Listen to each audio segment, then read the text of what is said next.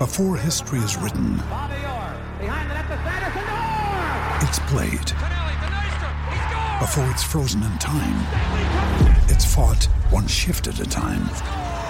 Before it's etched in silver, it's carved in ice. What happens next will last forever. The Stanley Cup Final on ABC and ESPN Plus begins Saturday. Another day is here, and you're ready for it. What to wear? Check. Breakfast, lunch, and dinner? Check. Planning for what's next and how to save for it? That's where Bank of America can help. For your financial to-dos, Bank of America has experts ready to help get you closer to your goals. Get started at one of our local financial centers or 24/7 in our mobile banking app. Find a location near you at bankofamerica.com/talktous. What would you like the power to do? Mobile banking requires downloading the app and is only available for select devices. Message and data rates may apply. Bank of America NA, member FDIC. With threats to our nation waiting around every corner, adaptability is more important than ever. When conditions change without notice, quick strategic thinking is crucial. And with obstacles consistently impending, determination is essential in overcoming them. It's this willingness, decisiveness, and resilience that sets Marines apart. With our fighting spirit, we don't just fight battles, we win them. Marines are the constant our nation counts on to fight the unknown. And through adaptable problem solving, we do just that. Learn more at marines.com. This episode is brought to you by Shopify. Whether you're selling a little or a lot, Shopify helps you do your thing, however you cha-ching. From the launch your online shop stage, all the way to the we just hit 1 million orders stage. No matter what stage you're in, Shopify's there to help you grow. Sign up for a $1 per month trial period at shopify.com/special offer, all lowercase. That's shopify.com/special offer. I had to go about it, write it out and find it myself. And there's some stories I can tell you. This is the final word with Adam Collins and Jeff Lemon, looking out across Perth Stadium, which this week became Australia's 10th Test venue. Australia won the match by 146 runs early on the fifth day, knocking over India in their second innings for 140, falling a long way short of their victory target of 287. And Jeff, I think the best news for cricket fans around the world is that we have a live Boxing Day test against a renewed Australian side, I say with some trepidation, versus the world's top-ranked Test team, who are a chance of losing a series down here, a series that they would have thought after Adelaide they're in the box seat to win. And we have a live episode of the podcast. We've got to cover off the Test match. We've got a bunch of other talking points we want to get to, and we've got some guests later in the show, the guys from CricViz, Freddie Wild and Ben Jones, who are the deep dive number crunchers, and we've had a good chat to them too. But yeah, I loved this Test match. It was a brilliant week. We're looking out over the ground. It's day 5 as we're recording this, and the late sun on the grass and the shadows from the grandstand, but it just sort of serves to remind what a terrific contest we have and had, and what a great surface was dished up for it. Yeah, let's start with the surface. It was much talked about before the Test match. It was always going to be, whether or not it had grass on it or otherwise, the fact that it's a new Test venue, a drop-in pitch, the connotations of drop-in pitches, I suppose, due to what we've seen in Melbourne over the last handful of years, are that they're slow and low and boring and so on. This was anything but that. It perhaps wasn't as affected by the grass that we saw before the Test as much as it was the cracking underneath the surface. I think Gerard Whateley describe it as a comb-over situation on day one. It wasn't so much the grass as what was underneath. It was a bit of a Vihari job. Yes, a Vihari job, precisely. That was a real talking point on day one too, wasn't it? Vihari's lid and the big bald spot in the middle. But we'll try and we'll leave that territory for our friends at the Great Cricketer. I'm sure they'll get well involved in that when they do their post-Test match podcast. But no, the surface, a big tick from everyone that's covered this match, because it changed as the Test match went on. And indeed, it changed from session to session. That's what we want. We want surfaces which keep you thinking. A big tick is great unless you're a dog, and then it's not. But you couldn't argue with it. It was interesting. We had a chat to Mike McKenna, who runs the stadium, and heard a fair bit about how they put this pitch together, growing it in the middle of Gloucester Park, and having people come out and simulate a Test match on it. Sort of do. I love that, using Hawkeye and everything. Like, it took them. They said they would bowl an entire Test match worth of balls, and they did that over a couple of years. 3 or 4 years. They were really determined not let this turn into a shit heap, basically, because we saw what so often can. They can be, and it was they built on the technology from Adelaide to get what they've got here. And Daniel Bredig has a story today about how Melbourne is going to adopt the technology from Perth with their drop-in wickets from next year as well. So it's a good thing that we've got competition between these grounds that don't have the natural surface anymore. And what we had, what it gave us was this contest between the two pace attacks and those of the batsmen who were able to withstand them. Both teams, I thought, bowled beautifully at times. Mohammad Shami's spell, the sixer that he took in the third innings, that's one of the most exciting spells I've seen. The way the Australian quicks bowled in that last innings just to make sure India never had a chance, really, just got on top of them right from the start. But mostly that duel between Kohli and Rahane with the bat and then the Australian bowling attack. It's Pat Cummins particularly, where God, it was just a bloody-minded brawl. They dragged it out for a long time. Australia bowled so well. Kohli and Rahane refused to get out, batted through that couple of sessions together on the, what was it? It was the second night. Yeah, that second day on session 2 and session 3 is as good a test cricket as you'll see. It was a real brawl. Cummins and Lyon bowling 16 overs for 22 runs before tea after Kohli went nuts at the start and hit 4 boundaries in his first 10 balls. Like, it was, I sat in the crowd for that and took photos for the bulk of that.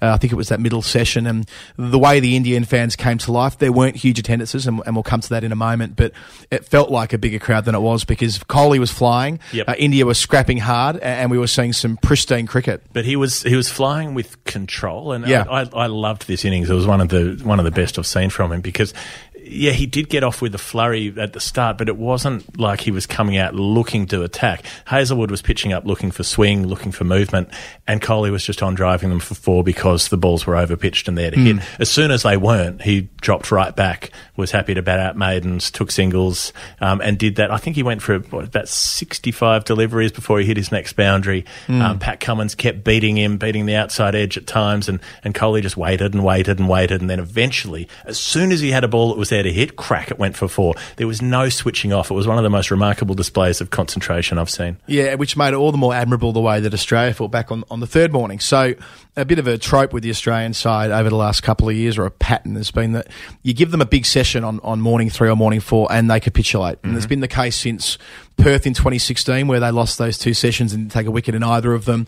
And I can think of half a dozen examples, which I won't bore you with now. But the point, it happened in Adelaide last week, that big first session on day 4, they couldn't break up Pujara and Rahane's partnership until about 100 minutes in. So I, in a way, was expecting something similar on morning 3. I came here thinking that, well, if Kohli and Rahane bat for a couple of hours, suddenly they'll almost certainly move towards a first innings lead. But the opposite was true. Lyon, a wicket in his first over.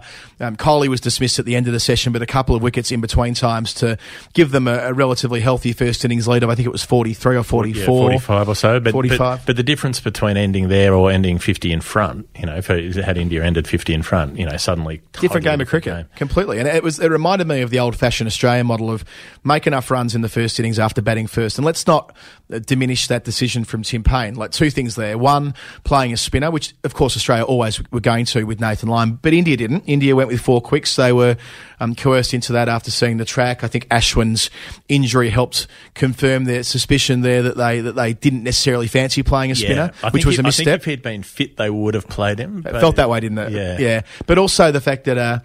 Kohli says he would have batted first as well, but it was a genuine 50-50 call, and Payne made the gutsy call, which was batting on what looked to be a green top, and the reward for that is getting to bowl in the 4th innings when the pitch is falling apart. And it never fell apart here, but it certainly did deteriorate.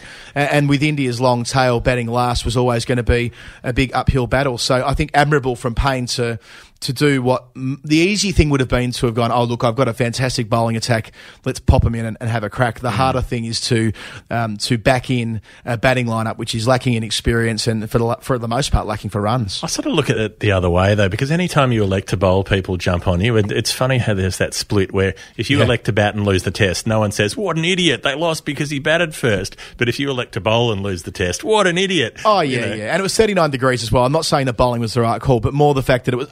I'll rephrase it. It was a traditional good toss to lose, and Payne said as much before the game. He would have been very happy for the decision to have been taken out of his hands. So, I like that. I like that it was the old-fashioned, when Australia were at the peak of their powers, their business model was, win the toss, bat, in any circumstance and back Warner McGrath to bowl them out. And they've got a similar quality of bowler in, I'm not saying that it's Warner McGrath, but you put together Stark, Hazelwood, Cummins and Lyon, and it's formidable. And being able to bowl on a pitch like that on the final day, they were destined to run through them for the lowest score of the series so far. Contrasting that with the sort of pretty patched together kind of batting lineup that they have, versus the all-star bowling lineup. It's like having an old Datsun pulling up, towing a Ferrari behind it.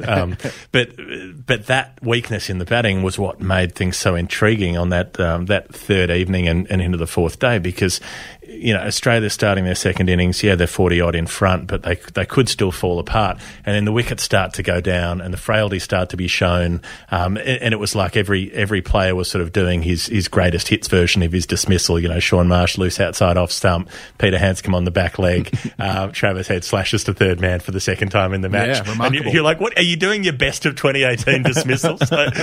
What's going on here? And then Aaron Finch looked like he'd broken his finger at that point. So effectively they were 4 down. For not that many. They're only 5 down. Tim Payne was in front. That's right. Yeah. Harris lost his off stump, letting Boomer That's go. right. Yeah, which he had every right to do on the data. We've got the CricVids guys in later, but their data showed that every other ball pitched anywhere remotely near that would have missed the stumps, and that one just cut in enough to nick the top of off. But so they were all gone in that evening session, and it was in that dim sort of light, and the Indian pacers were flying in. And then there's the second session on the fourth day where Shami smashes through Australia. But in between, there's this session where Payne and Khawaja just grounded out. They only put on 58 for the session, but that was enough to take Australia from a lead that may not have been enough to something that looked imposing. Yeah, it was the third slowest 50 partnership Australia have made this century. Andrew Sampson worked out on SEN. And you're right, at 58 runs, they put on 72 all told, but it was blunting the momentum. We don't like that word, but we'll say it anyway. On the third evening, there was a couple of things going on. One is that wickets were falling. Starting with the Harris dismissal, just to quickly segue into that, it reminded me of Keaton Jennings when Keaton Jennings was picked up by Bumrah in Southampton, letting the ball go. Bumrah makes he convinces left-handers to make bad decisions, and that was one of them. But as you say, the data bolstered the case for him letting the ball go. So I'm just imagining him at the bar with a bunch of left-handers going, "You guys want to get tequila shots? Let's get tequila shots." Yeah, you end up at 5 a.m, with a big bag of twisties. Should have let that one go. Should let the one go through the keeper. He's a class bowler. Another stat that, and I'm not sure this is a CricViz stat, I'm pretty sure, is that Bumrah, across the second innings, he generated 33 plays and misses, which is the most ever in Australia on their database. So it's fair to say he's one of the unluckiest bowlers going around too. His figures are yet to really show how well he's going in this series. Again, it was much the case in England too. But what I was planning on saying... The pitch lent itself to that. 187 play and misses in the match. Fourth most ever on record. Oh, gee, that's a good one. Well, I was going to say I'd pinch that, but it's probably too late to write about it. Yep. So I'm glad we got it out here. But what I found interesting about the fourth morning, as well as Khawaja, I wrote last night and said it just showed he's got this wonderful range. 3 years ago, it was when Khawaja was the quintessential stylist. He was crashing century after century in all three forms of the game, domestically, internationally, and so on. They were usually at a wonderful clip. He was crunching. I'll never forget the sound of that boundary when we were at Wellington, the test match where he made 100 out of 140 of his runs were boundaries, the bulk of those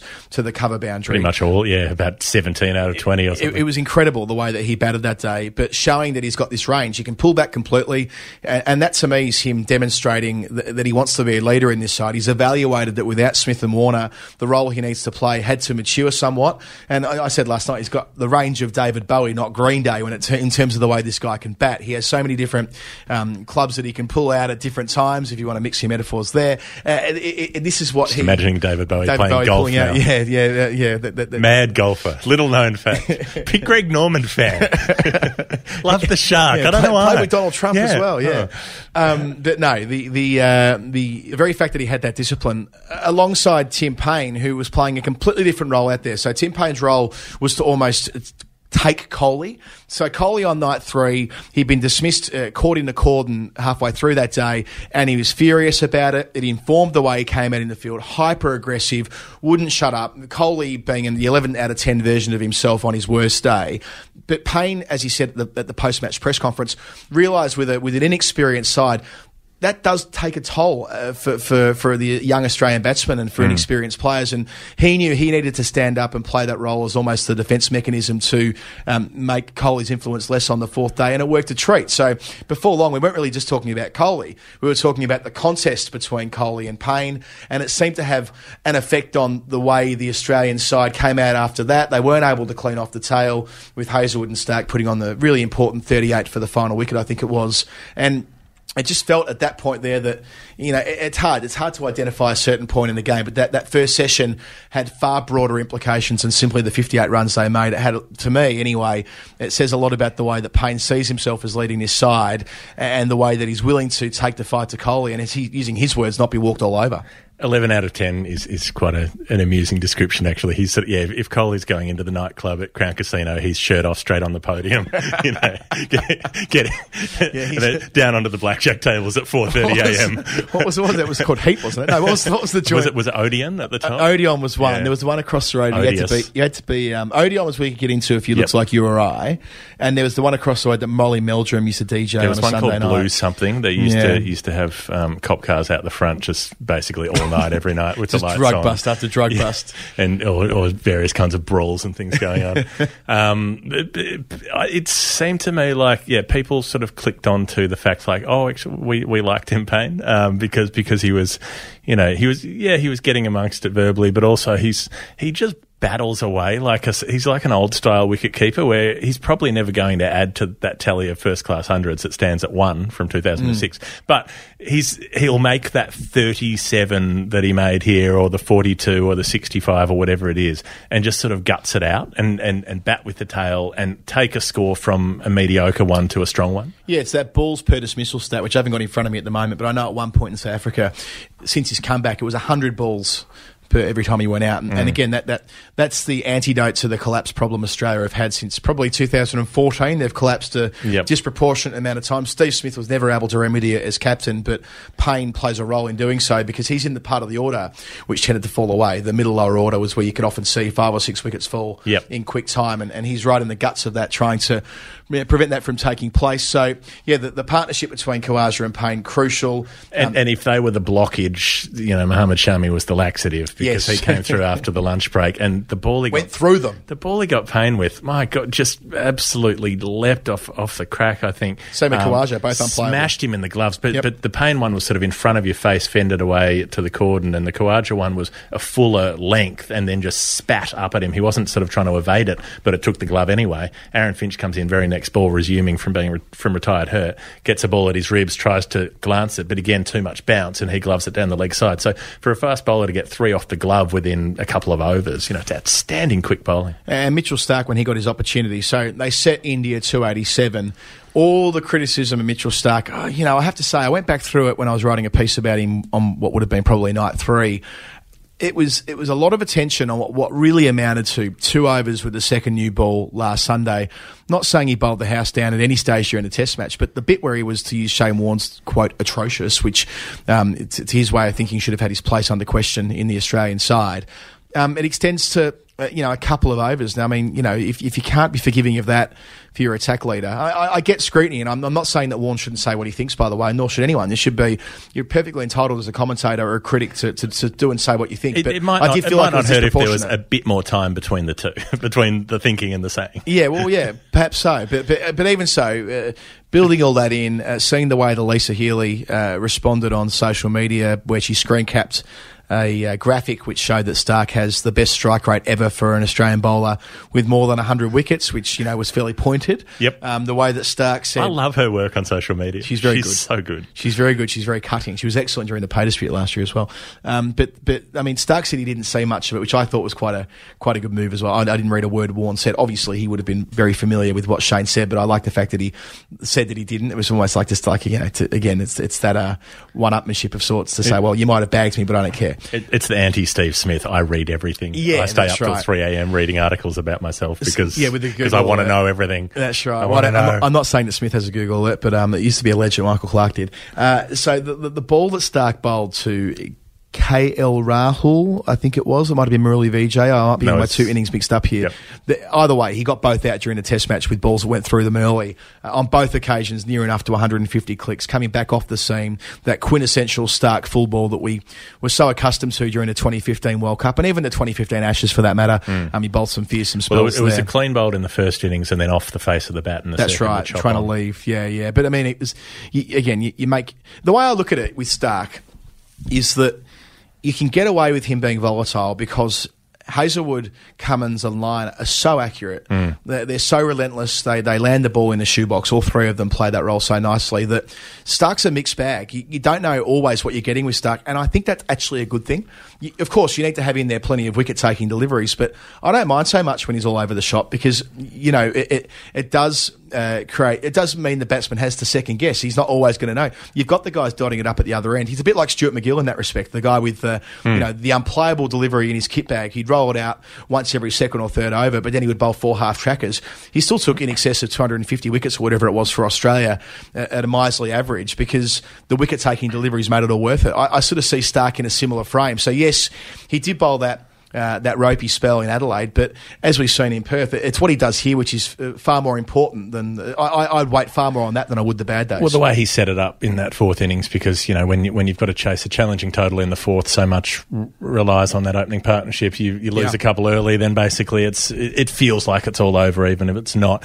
A few interesting little bits and pieces that came out of the week this week. Justin Langer swapping change rooms because he wanted the West Coast Eagles rooms. It was one of many things broken by our dear friend Andrew Wu in the Tonk in the Sydney Morning Herald. He's had a blinder, Wooey, with that column. I strongly urge you to read it. It's about 5 o'clock each afternoon. What he does is he trawls the press box looking for little nuggets of information, and some of those he picks up are absolute beauts. He got stuck into Sachin Tendulkar of a fairly questionable tweet during the week as well, which is worth a read. So, but yes, that came out of that Justin Langer, who of course is a director of the West Coast Eagles, he wanted them to soak up the energy of the AFL premiers in 2018 and use their rooms. So what happened was... Just get the vibe. Yeah, the Just vibe. Get that Josh Kennedy vibe. Well, they had the flag set up. I think it was for the national anthems when they were coming. The flags were at the wrong rooms because no one had told the ceremonial officials that they decided to make that switcheroo. So that was a nice bit of gold there from him. Also, like that they have the Justin Langer stand named after him. A big sign up there. How many coaches have coached in a ground where they have a stand named after themselves? That's a good point. I know Jimmy Anderson often bowls from the Jimmy Anderson end at Old Trafford after they renamed it there a couple of years ago. But Yikes. yes, no pressure. Yeah, no pressure, Jimmy. But yes, look, there was tons of bits of colour through the course of the week. I reckon, and I meant to raise this with you last week, Jeff, and I think it's worthy of greater interrogation when we get an opportunity to talk about it in depth. But I've never seen a test match or a pair of test matches with more betting advertising around the ground. I'm not sure whether maybe that's in my head. Maybe I'm just seeing it that way because I want to see it that way. But I'm not going to mention the company who they're promoting, but there is so much advertising around the ground, ranging from the spongy thing on the boundary, whatever we call that, on the Toblerones. The Toblerones, which indeed's an advertising logo of itself, really, when you think about it. We're happy to give Toblerone a run on the podcast. Toblerone really should sponsor the Toblerones, shouldn't they? That would make a lot of sense. I don't think Toblerone are necessarily creating addictions that destroy people's lives and cost societies millions and millions of dollars in damages. Yeah, and look, I understand that the counter argument, unless you really go hard on the... Yeah, and by advertising I mean around the ground on the boards, so we can see that some of them are fixed. Boundary boards. Yeah, some of them are fixed, some of them are illuminated and changed ball to ball, over to over. But I took a photo of Tim Payne yesterday when all you could see behind him was betting ads, which struck me as quite a stark thing. And I know that the counter argument from Cricket Australia, because they had a similar debate last year when they appointed a new alcohol sponsor, a new beer sponsor. It's that where do you stop? Do you stop Toyota being able to sponsor them because Toyota create carbon emissions and therefore are damaging the planet? And of course that was exactly the same argument that was used back when tobacco was the principal sponsor of cricket as well. Where do you find the additional revenue? So I get the other side of the equation, but it feels as though when you're dealing with quote-unquote sin taxes, so companies that do profit from gambling addiction or nicotine addiction or alcohol addiction, that there is a conversation worth having. And again, I might be imagining this. It may very well be that gambling's been equally prominent in previous seasons, but it struck me this week. I mean, I've certainly seen it a lot in South Africa. I remember there being a lot of gambling boards and quite a few of the countries that we've toured to, but it's immense here. It's not unprecedented. There's been a lot for quite a few years, but it does seem to be a bit more than usual. And also all of the sort of Cricket Australia website stuff, everything they're putting up online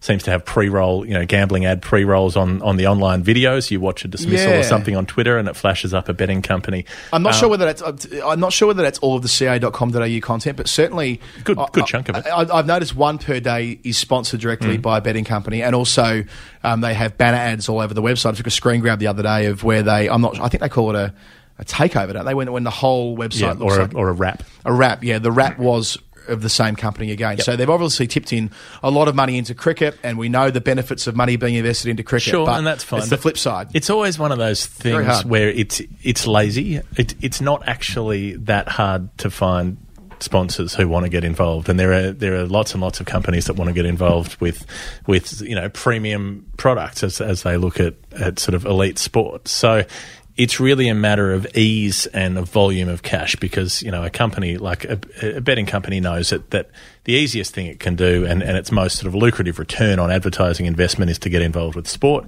and they can throw more money than other companies might. But it's still incredibly lazy just to say, well, we'll just grab all of that money and not worry about trying to get it from elsewhere. It's, as you say, it's exactly the same as when cigarette advertising was banned. The Victorian Racing Club, I remember going on and on about how they'd absolutely be ruined. The Melbourne Cup seems to still be running pretty well, and they seem to. They're okay. There's no shortage of sponsors lining up for that. And where do you stop arguments are just an excuse for inaction, almost routinely. If you say, well, if we do this, where do we stop? It's just a cop-out in order to avoid having to do anything at all. So don't worry about where you stop. Why don't you just start? Yeah, well, there's a group that work at the Curtin University. I interviewed them last year when the beer sponsorship shifted, and I haven't got the numbers in front of me now, but it's an alarming amount of look. It's hard. I don't want to go too deep because here. We're not. I mean, I don't want to sound like I'm. I don't want to sound as though I'm talking about prohibition or anything. Well, between like that. the two of us, we pretty richly and deeply enjoy all of the various sins that we've just discussed in the last 10 minutes. So it's not as though we're people who want to see it scrubbed off the face of the earth. No, but it's just that idea that there is a conversation to be had about it, and I'm in a way I'm glad I noticed it, and I'm glad it's something we can talk about, because I feel as though it's the sort of thing that after a while you just become conditioned to. I think it's just a weird collision where everything you see from Cricket Australia in terms of good news stories and in terms of promotion, it's all about kids. It's all about, we want kids to love the game. How do we get kids to like cricket? We need the Big Bash so kids will watch it with their families, blah, blah, blah. And then move on from that. Kids will get interested in Test cricket because they follow the Big Bash or whatever it is.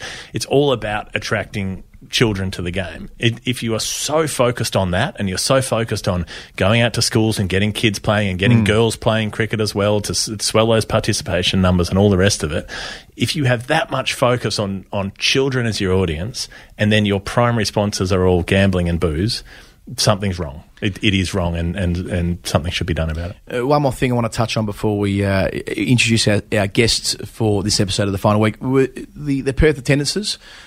Look, this is always a fraught debate, because there are lots of arguments why people come to the cricket and don't come to the cricket, and trying to there's correlation and causation aren't the same thing. So saying the Australian team misbehaving in Cape Town means that crowds aren't rocking up this summer, that's not right. But you can't say that. I say that's not right. You can't say that's exclusively the reason. But by contrast, you can't say it's not part of the conversation either. And Christina Matthews, the boss of the WACA, made that point on SEN radio during the Test match. She said that the culture reviews and the way Cricket Australia has been seen and the Australian team over the last 9 months has led towards those fairly anemic crowds here. They expected better. And we spoke to Mike McKenna, as you mentioned earlier, Jeff, before the Test, and he said to us quite explicitly that there'd be more people here each day of the Test, and more people that would attend overall than the Ashes Test last year. And looking at the first 3 days, which of course was the Friday and the 2 weekend days, so the 3 best days to judge it on,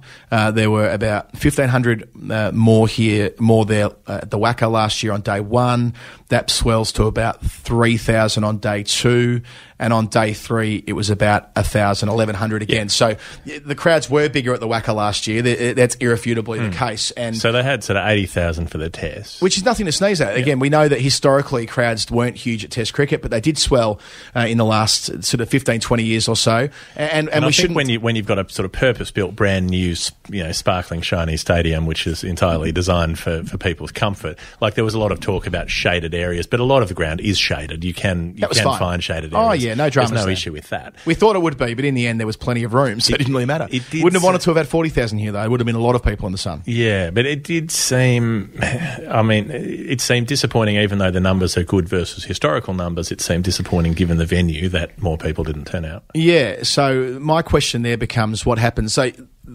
people will say it wasn't an Ashes Test match. What can you expect? India don't turn up to Test cricket is also a theory I've seen advanced on Twitter. But again, I spent a lot of time in the crowd this week. Anytime I wasn't riding, I was pretty much sitting in the crowd thinking and taking photos and making beer snakes. Precisely. Getting on the gas on the sponsor's products. Just on his own. It's really hard to having get a a good on my phone beer at snake. the same time. Getting a good beer snake going on your own it's a lonely process. That's right.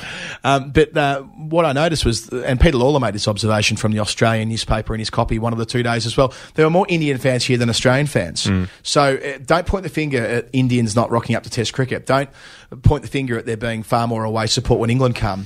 This was generated from local. There wasn't as much local support as there was last year, and that's fine. I mean, again, I'm not trying to persecute the Perth people here, saying why did you not come to your new Test match? There's lots of reasons for that, but I say all of this really to say that we did hear from the WACA last year that the Test matches that weren't getting more than 15,000 people through the gate were going to be played at the WACA. I wonder whether that will actually happen now, because I don't imagine New Zealand or Pakistan, the two touring sides next year, whoever comes here, they're not going to be getting 15,000 a day here. Last time New Zealand played at Perth, it was more like 12 or 13,000 a day, if memory serves me correctly. So for only a couple of the days. That's right. It was Mitchell Johnson's last match. He was retiring, and there were about 1,500 people there on the last day to see him retire from Test cricket. It was sad. So I wonder whether that'll necessitate some improvement being done to the WACA, or whether it'll suck it up and play in this stadium, which will be empty, which will be a terrible look. That's an interesting debate, especially if it ends up being a day-night Test match, which, I mean,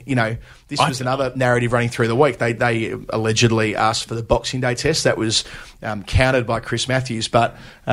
yeah, that was just a bit of a sort of thought bubble, wasn't it? That somehow hit the papers. Yeah, but a day-night test isn't. A day-night test is something they really want at this ground next year. And putting to one side the logistical concerns, I'm not sure how well it will go having a stadium that's a quarter full in a day-night test. They may. I mean, it's vexed. I think we'll put to answer both of those things. I think you can look at the crowds and say they should have played this at the WACA. Had they played it at the WACA, 80,000 would have become 45,000 or 35,000. People just wouldn't go because it's a horrible ground to watch cricket at. It's really hard because you can't get in the shade and the facilities are terrible. So more people will come here, even if it looks like less people are here. The optics might not be good, but the reality for the people who do show up is it's a much better experience. Yeah, there's no doubt that the consumer experience here was wonderful. I also sort of share concerns of those like Jim Maxwell that say it does feel like a football stadium, not a cricket ground, which they have across the road. Whether, and this is Ed Cowan's argument, when we've been to Wellington before to cover tests and one days, and we've been there a few times now, that at Wellington they play their test cricket at the Basin and their white ball cricket at the Cake Tin, and they do that specifically because they don't want to. They don't want to move away from what's been a traditional cricket ground. I don't want to. I don't want to sit here and bag this ground because for what it is, because we know it's a phenomenal, brand new, wonderful stadium with great consumer experience. But there might be an argument for a lower attended test next year if they can do the necessary work about shade, Jeff, which you've talked about, and other improvements like the toilets. It's not just, it's getting skin cancer within a day, and it's standing ankle deep in human sewage because the toilets don't work and they back up and overflow, and there's nowhere to get a drink or a piece of food and all the rest. There's lots of things, no question. It's something, the WACA would need serious work in order to become usable as a ground. And if it were, I'd love it to have cricket, but it's not, and that's why I've been pretty outspoken against it, and I think that they're better off having cricket here so that it will encourage more people to come, because you can bring your kids and find a seat in the shade and get something to eat and drink and all the rest of it. But in terms of running a day-night test here, I guess it's warm in the evenings and it might be a way to draw more people down, but if it's ending at 1 a.m. on the east coast of Australia, it's not really conducive to those TV ratings that everybody wants so much. And just last thing, Jeff, before we move on to our guests about next year, New Zealand should get 4 tests, shouldn't they? I mean, if Pakistan and New Zealand are out here next year, and Pakistan will probably get 2, you'd expect, surely New Zealand, with their rise in 2018, deserve the opportunity to play against Australia 4 times in a proper full series, and surely now that we have this new stadium, a lust for day-night cricket, we'll see what Canberra do. I'm sure Hobart will fancy a test after not having one since 2016. There must be a way to ensure that the Black Caps get what they deserve after being so magnificent in 2018. Well, it just comes down to cash again, doesn't it? Are they going to make money hosting New Zealand, or we'll see a lose money on those test matches? It doesn't mean we shouldn't argue for it. It does not mean we shouldn't, and they have been tremendous this year, New Zealand. They get to play so little test cricket. The fact that we just did the Guardian sort of Team of the Year votes, and I think you and I both had Kane Williamson in there at first drop, who's played 6 test matches this year, but is such high quality when it happens that he forces his way in anyway. So it would be great to see a proper full-length series. The end of a memorable history-making week at Perth Stadium. This is the final word with Adam Collins and Jeff Lemon.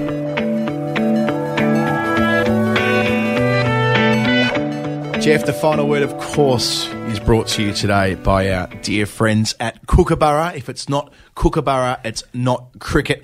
Every week during the summer, you can win Kookaburra prizes, bats, pads, gloves, thigh pads. Every week, something is on offer. Just head to kookaburra.biz and sign up to Team Kookaburra. That's kookaburra.biz.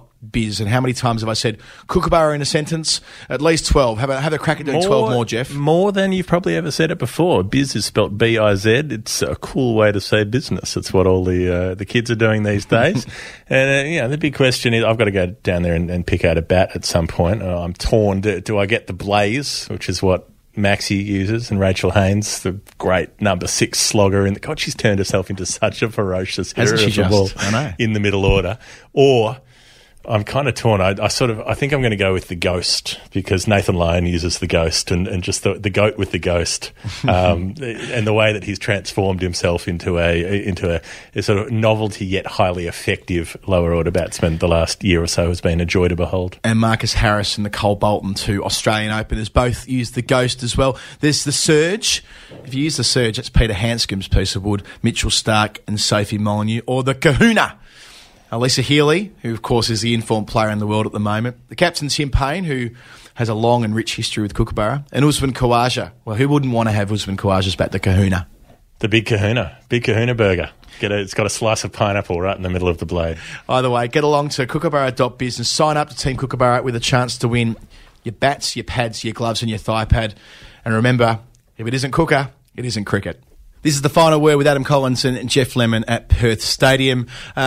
At lunch today, Jeff, when we were sitting at the table, I had 2 young men sitting next to me talking about regression analysis, which must mean that we've got the CricViz whiz kids in the room. We've got Ben Jones and Freddie Wild, who are going to explain to us what it is that they do, how they crunch the numbers, how they make it all work. Their youth is their unique selling point. I remember being their age some decades ago, and now they seem to have these highfalutin job titles at this joint called CricViz. Now, I've had the great pleasure of running into them in and out of the Oval, at the Oval in London, but Ben, if you can, to initially get us going, explain what it is that CricViz do. Try and give us a snapshot overview on what your job is and what value you're adding to the discourse of the cricket that we watch. God, that's quite an introduction. Well, CricViz is a cricket analytics company that looks to go beyond traditional cricketing measures and statistics and record and analyse new data, which hopefully reveals things that we've either always thought about the game but not been able to prove, or disprove things that we've always thought about the game, like smash a bit of received wisdom. And we want to do that in all the different departments we possibly can. We want to do it for teams, for broadcasters, for pundits on the street, for people like you guys who just prod us in the press box and say, what's happening out there? We want to be able to just help everyone in the game understand the game better. And then if I can bring Freddie in, I mean, in my time covering cricket, people have been saying for a long time cricket stats are pretty antiquated. They don't actually go into much depth, but no one really did anything about it. And it seems like you guys have taken that challenge to actually, take some action. Yeah, I think it's sort of using the numbers to tell the story of what's happening and why it's happening, whereas averages and records have sort of flown around a lot in cricket, but it's more quirky stats, and this is the largest 6th wicket partnership by India on a Tuesday, and rather than stats that are actually going to explain, as Ben says, sort of what's going on out there. Is the ball moving around? Why have India, this pitch is a green pitch and it's seaming, but India aren't taking any wickets? What's going on? And our job, I suppose, and the role of CricViz is to try and tell that story. How quickly did it develop? So you use the information received from Opta, as I understand it, so all the ball tracking and Hawkeye technologies at your disposal, but how quickly has the database been developed to enable you to crunch the numbers you do at the moment? We were founded originally in 2015. I started as one of the sort of original guys, I guess, working on, we have an app, and initially we had a number of models. The company was co-founded by Nathan Lehman, who works with the England team, and he built models, a win probability model, one that forecasted the rest of the match, and one that sort of evaluated the impact of batting, bowling and fielding on the game.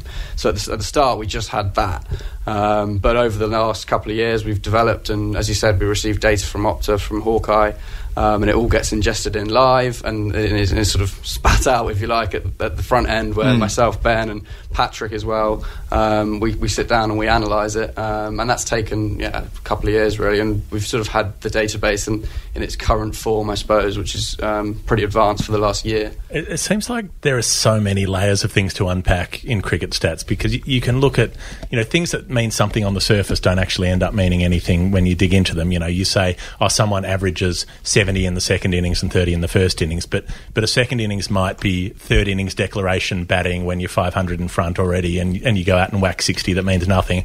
Or it might be in a fourth innings when 60 runs is absolutely vital and is the difference between winning a close chase and losing a close chase. Like, how much digging in and how much separation does there need to be? Well, generally, as a broad rule, the more granular you go, like the closer into the data you go, the more you filter it, the more you kind of get rid of the noise, you get closer to the truth, generally. So at the moment, we've got someone like Rishabh Pant batting today. He sadly only got about 130 away from getting India across the line. But he has a test average of like a tick under 40, and that doesn't really tell us a lot about him. But he has an extremely good average with his attacking shots. So that's we've kind of divided all of his game up into these different kinds of batting strokes, and we're like, okay, well, he's very good at this. He's very good at attacking. He's not very good at defending. His defence, his like balls per dismissal as a batsman is pretty low. So when people criticise him for being too attacking, it's suddenly very useful, because you can say, well, no, that's what he's good at. Let him do that.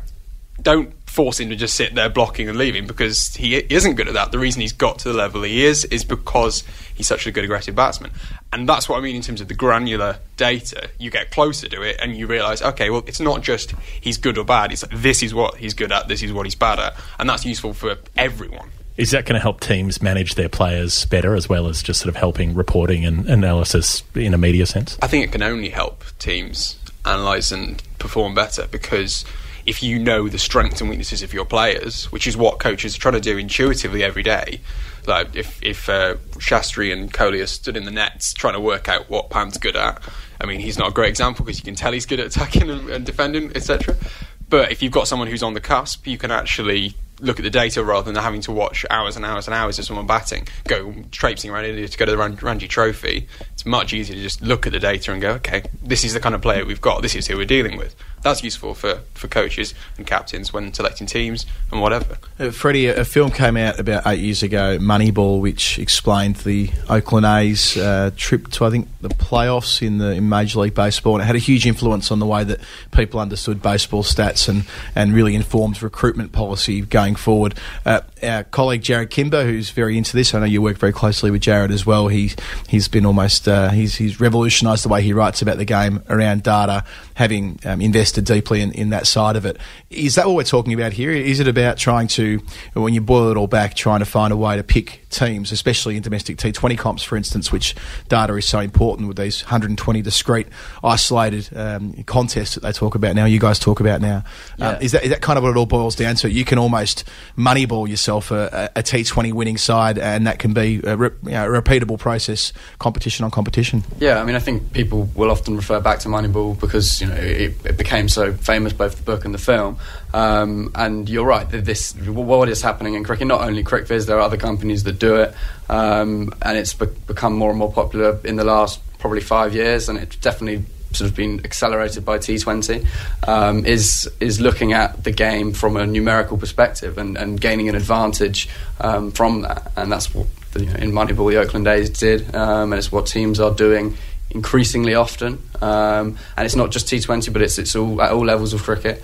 I mentioned Nathan Lehman, who works with us. He was one of the first, I think probably the most high-profile analyst to have worked in cricket, and he's been doing it with the England team for quite a few years now, since 2007-8, I think. Yeah, it might be worth talking about Nathan a bit here, because despite the fact that he, in addition to working with CricViz and being one of your founders, he's one of the most renowned analysts in the game. He's written a novel about cricket this year. He's such an accomplished writer too. He kind of touches a lot of bases, doesn't he? Yeah, well, and he sort of helped, I guess, raise the profile of analytics in cricket. And I think around the England team under Flower, sort of 2008 to 12, when they became world number one in the world, that era was defined by Flower's sort of control, if you like, and meticulous planning, and Lehman was central to that. And I think that more recently he's sort of more of a public profile, I guess. He, as you said, he's written a book, and he's gone on the radio and stuff talking about that, and that's it's only helping raise the profile of analytics generally. It's still kind of in its infancy, though, isn't it? Like, it seems so much around cricket is received wisdom, and this is the way we've always done things, therefore it must be right. It's really hard to talk about what we do without sounding like we want to just prove everybody wrong. We don't just want to come in and go, actually. We want to work with people and kind of have that bit of give and take of because I've played cricket with Fred a few times now. He's quite good. I'm appalling. We only know so much about cricket from what you can actually gain practically. Other people in the game know a huge amount of that, and actually it's the two things working together. But cricket's full of narratives about people wanting to prove people wrong. That's the only story anyone likes. They say, Mitchell Starc took wickets in Perth and people bagged him after Adelaide. Did you want to prove them wrong? Do you feel like you've knocked back the knockers? So surely you should embrace this narrative. We're out to prove them all wrong. I mean, maybe if we were trying to be a bit more bullish, but that's not really. You're a bit too polite for that, aren't you? Sort of this genteel English thing. You've dropped into an interesting point of all this, though, and Fred is a good player. We had the great fortune of playing the first ever game of the 100 at Lords a few months ago, and Fred went very nicely indeed. But you two aren't statos. I mean, Ben, you studied philosophy and English at university. Just English, but just English. Very philosophically. At an Oxbridge University, no less. And Freddie, you studied politics over in Cardiff. So you're cricket lovers who are deeply versed in the stories of the game, but not from a statistical bent, which in many respects almost validates the idea of the fact that it's not about numbers taking over the game, it's about the game interpreting numbers better. Is that how you see your role, Freddie? Yeah, I mean, I guess it's important that there are some guys behind the scenes at CricViz who are number driven. It's not like just me and Ben who are as you said, an English student and a politics student. Just going to write a poem and then work out the average swing achieved in this innings, and then use it to get elected. Exactly. So we've got some nerdy number crunchers behind the scenes, and then I guess Ben and I are probably equally nerdy, but not so number crunchy at the front, looking at the numbers and analysing them. And it's about telling, it's about picking out the stories and working out what is going on in a way that's not, completely led by the numbers, but looking at them and balancing that with what you see. And a lot of late nights as well for both of you, because the game is played more often than not. International cricket's played in the Southern Hemisphere, and of course you're based in London. That shows a fair degree of commitment to the cause. It must almost feel like a vocation with you two blokes, even though you're quite young, that you're already really living and breathing this stuff day to day. Yeah, I mean, it obviously cricket's the defining thing of cricket is just that it's always on. There's always some cricket happening somewhere. That's what my flatmate always says. It's just like if he walks in, the telly's on, there's cricket on, and it is a bit of that. I was so kind of passionate about it and was so kind of engaged with what we're doing that actually it is a bit of a vocation, almost like a lifestyle, because you're so constantly on it. I mean, me and Fred always joke about this now, that and Patrick as well, that if we're watching a game just for pleasure, you'll start thinking about something. You'll watch a shot and you'll think, oh, okay, well, that's pretty solid off the back foot there. I'm going to look. What is Rouhani like? And then all of a sudden, you've got your laptop open, you're going away, you're typing, and you're trying not to do. You're trying not to. You're kind of fighting it, but actually, suddenly you're seeing the game through a different lens, and you can't just flick that switch on and off. I was noticing this. We were calling the test matches in Dubai, and we'd knock off at the end of the day and sort of go somewhere and sit on a couch, and there'd be, the Afghanistan Premier League wasn't being played at that time. The Leopards from somewhere were. It was almost too much. Is there a point where you're like, maybe we don't need this much cricket? I wouldn't ever say that. I'm on the record on that. There's never too much. And you wouldn't be saying it at the moment with such a demand on your time from broadcasters, which is one of the reasons I wanted to talk to you blokes today, is because you don't just, especially you at the moment, Fred, you're working with Fox Sports. It could have easily been Channel 7 because you've worked with Channel 9 before. Sky Sports in the UK, Star, I think I'm right in saying you worked with in India? ICC, sorry. Events, right, so global events. So across the world now, it is. So a lot of the graphics we see on television on Fox Sports, whether it's the Captain's Cube or WinViz, which is probably the most famous product you guys produce, which we'll go into in a moment as well, because I think that's one of the least understood parts of cricket analytics. But the Captain's Cube, which in the last Test match was 6 rows by 4. Not a cube. Me and Jeff we've already had words about that. But more to the point, I just want to tap into the idea. It's a rectangle. There's no conceivable way it could be part of a cube. It just needs to be 4 by 4. That's all. I'm just saying 4 by 4 would be fine. Okay. One face of a cube. I know it's 2 dimensions, but at least it could be a cube. That's the pedant in you. This is just my feedback. So talk me through, Freddie, what's going on in that television commentary box? I mean, in addition to just them crunching numbers with you, but the sort of products that are so highly valued now that they can add to and colour in their own broadcasts. Yeah, well, we work, as you said, around the world with a number of broadcasters, and it's about, similar to what Ben said at the top, it's about sort of enhancing the story. And Hawkeye came into broadcasting sort of probably about 15, 16 years ago now, turn of the century, I guess. And now is, it's a household name, and you'll always see pitch maps and beehives as offering extra analysis, basically. And I think the idea with CricViz is, we're coming in and want to enhance the broadcast in a similar way with our numbers and our graphics. And it might be that we spot something and we'll go up to a commentator and say, how about this? This is something that Rahul struggles against the inducker. Do you want to do a piece on it? Or it might be that they have a theory and they say, what about, is Rouhani stronger off the back foot? And we'll say, well, yeah, he is. And you'll type up a graphic and send it off, and then 10 minutes later it's being put to air in a third-man package with Michael Atherton, for example. So yeah, it's about as I said, enhancing the story. And who's receptive to it? Take us behind the lines a bit here, because we're a podcast after all, so we do need to get a bit of your. Who are the commentators who we know and love, or maybe not love so much, who have embraced your work, and perhaps some who are a bit resistant to change? Well, I think with Sky, the guys that are most receptive, probably the guys you think would be. So that's Ian Ward, Mike Atherton, and Nasser Hussain sort of stand out. Rob Key is someone as well who I've found is awesome. Is really engaged. And I think, to be honest, you often will you'll find sometimes you'll always get someone engaged if you can find something that backs up their point,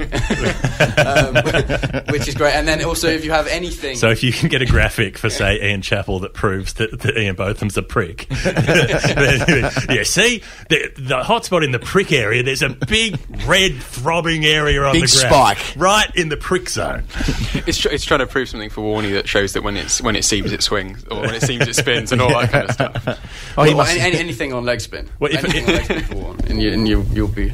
Let's use him as an example, because I've noticed, in the political sphere as well, there's a lot of trouble with sort of trying to refute myth. I was listening to Shane Warne during the T20s that were being played in Australia a few weeks ago, and he was banging on and on about the bowlers weren't bowling Yorkers. Why didn't they bowl Yorkers at the death? Because they were the hardest to score off. And I can remember reading some analysis saying a Yorker's a bad option because your margin for error is much lower in a T20 game. You on average go for more runs from trying to bowl Yorkers than you would from bowling length balls with your field out, for instance, just one example. So when you're trying to convince someone who's got a very entrenched point of view, does it make any difference if you've got all the data in the world? With some players and some points of view, it's not worth trying, if you like. We're there to try and help and try and improve the broadcast, and there is no right and wrong. So if someone has a view and if our data does disagree with it, it's probably not worth us, sort of clashing with that point of view too much. Some bowlers could bowl more Yorkers and maybe don't. Some bowlers, it depends which bowler you're talking about. You're right, actually. What you said about Yorkers is true. A lot of the margin for error is very small. But if you're Boovie, for example, and you can nail your Yorker, then maybe you should be bowling them more often than you do. So it's sort of, there's more nuance to it as well. I think the sort of idea that there's a right and wrong answer complicates it. And I think that's partly... that really sums up the idea that it's an interaction between two different ideas. It's not just us going look, you've bowled 7 Yorkers and they've never gone for any runs, so why don't you bowl 100% Yorkers? Because that's not of any value to anyone. But actually saying okay, well, when you've bowled them slightly more, you've tended to do well in certain innings, and so it's trying to give a broader picture. There's no point telling Kevin Peterson that why don't you play the cut? You've played 10 and you've never got out to it. You're like, well, that's your game. Let the player do that. It's just trying to offer the information and make it available, and then they can make a more informed decision. In terms of where this goes into the future, the IPL auction is one of the stories of the week for good reason.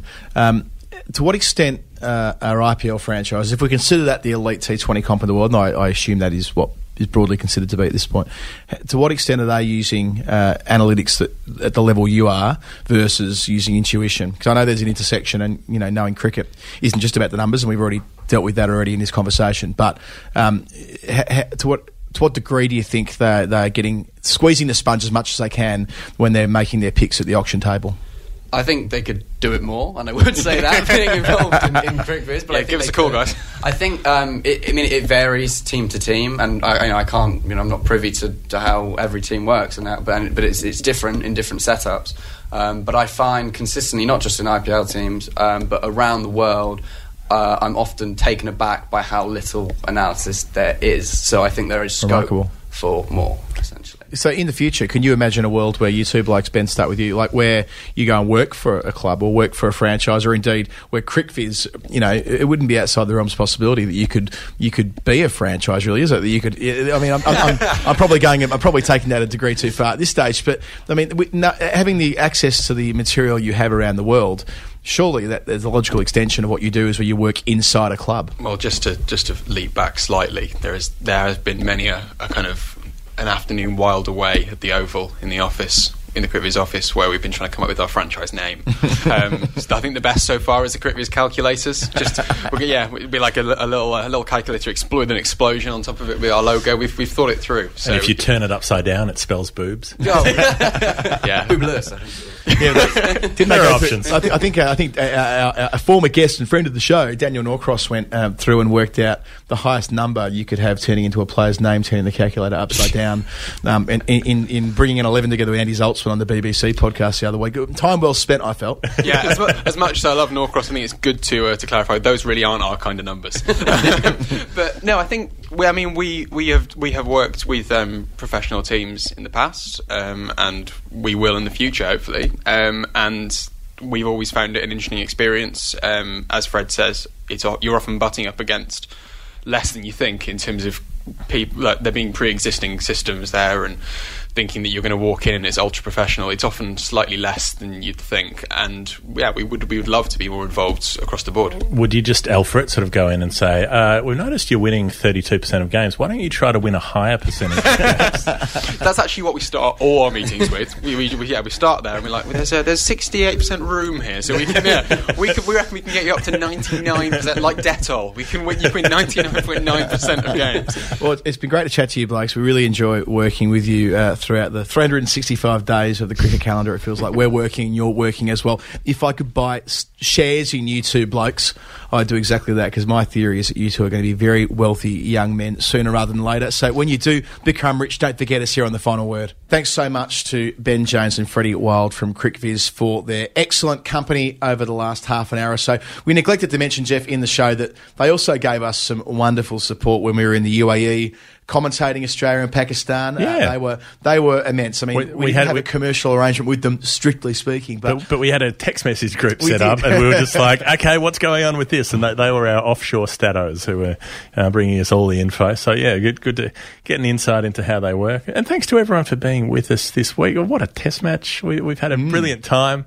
We've got to go forward to Melbourne, and it's poised. We have a live Boxing Day test. It's alive. We talk. We always get get stuck into scheduling, and rightly so. But isn't this just validation, that we can get there sometimes, and they've done so on this occasion. So we're thrilled to be heading to Melbourne with a live test, of course. Thanks again to our pals at Kookaburra for sponsoring the show today. If it ain't Kooka, it ain't cricket. Get along to kookaburra.biz, B-I-Z, kookaburra.biz to sign up there and win yourself some kit. And before Boxing Day, we've got the special Christmas episode coming up. The final word, Christmas present for you, because we love you so much. And with that Christmas present we have for you, it's going to be Harsha Bhogle, the voice of cricket in India, a man that you and I, Jeff, have both worked with quite a lot over the last few years. He's coming along to give us an hour of his time and tell us everything that he thinks about cricket, how he got into broadcasting, how this caper all works.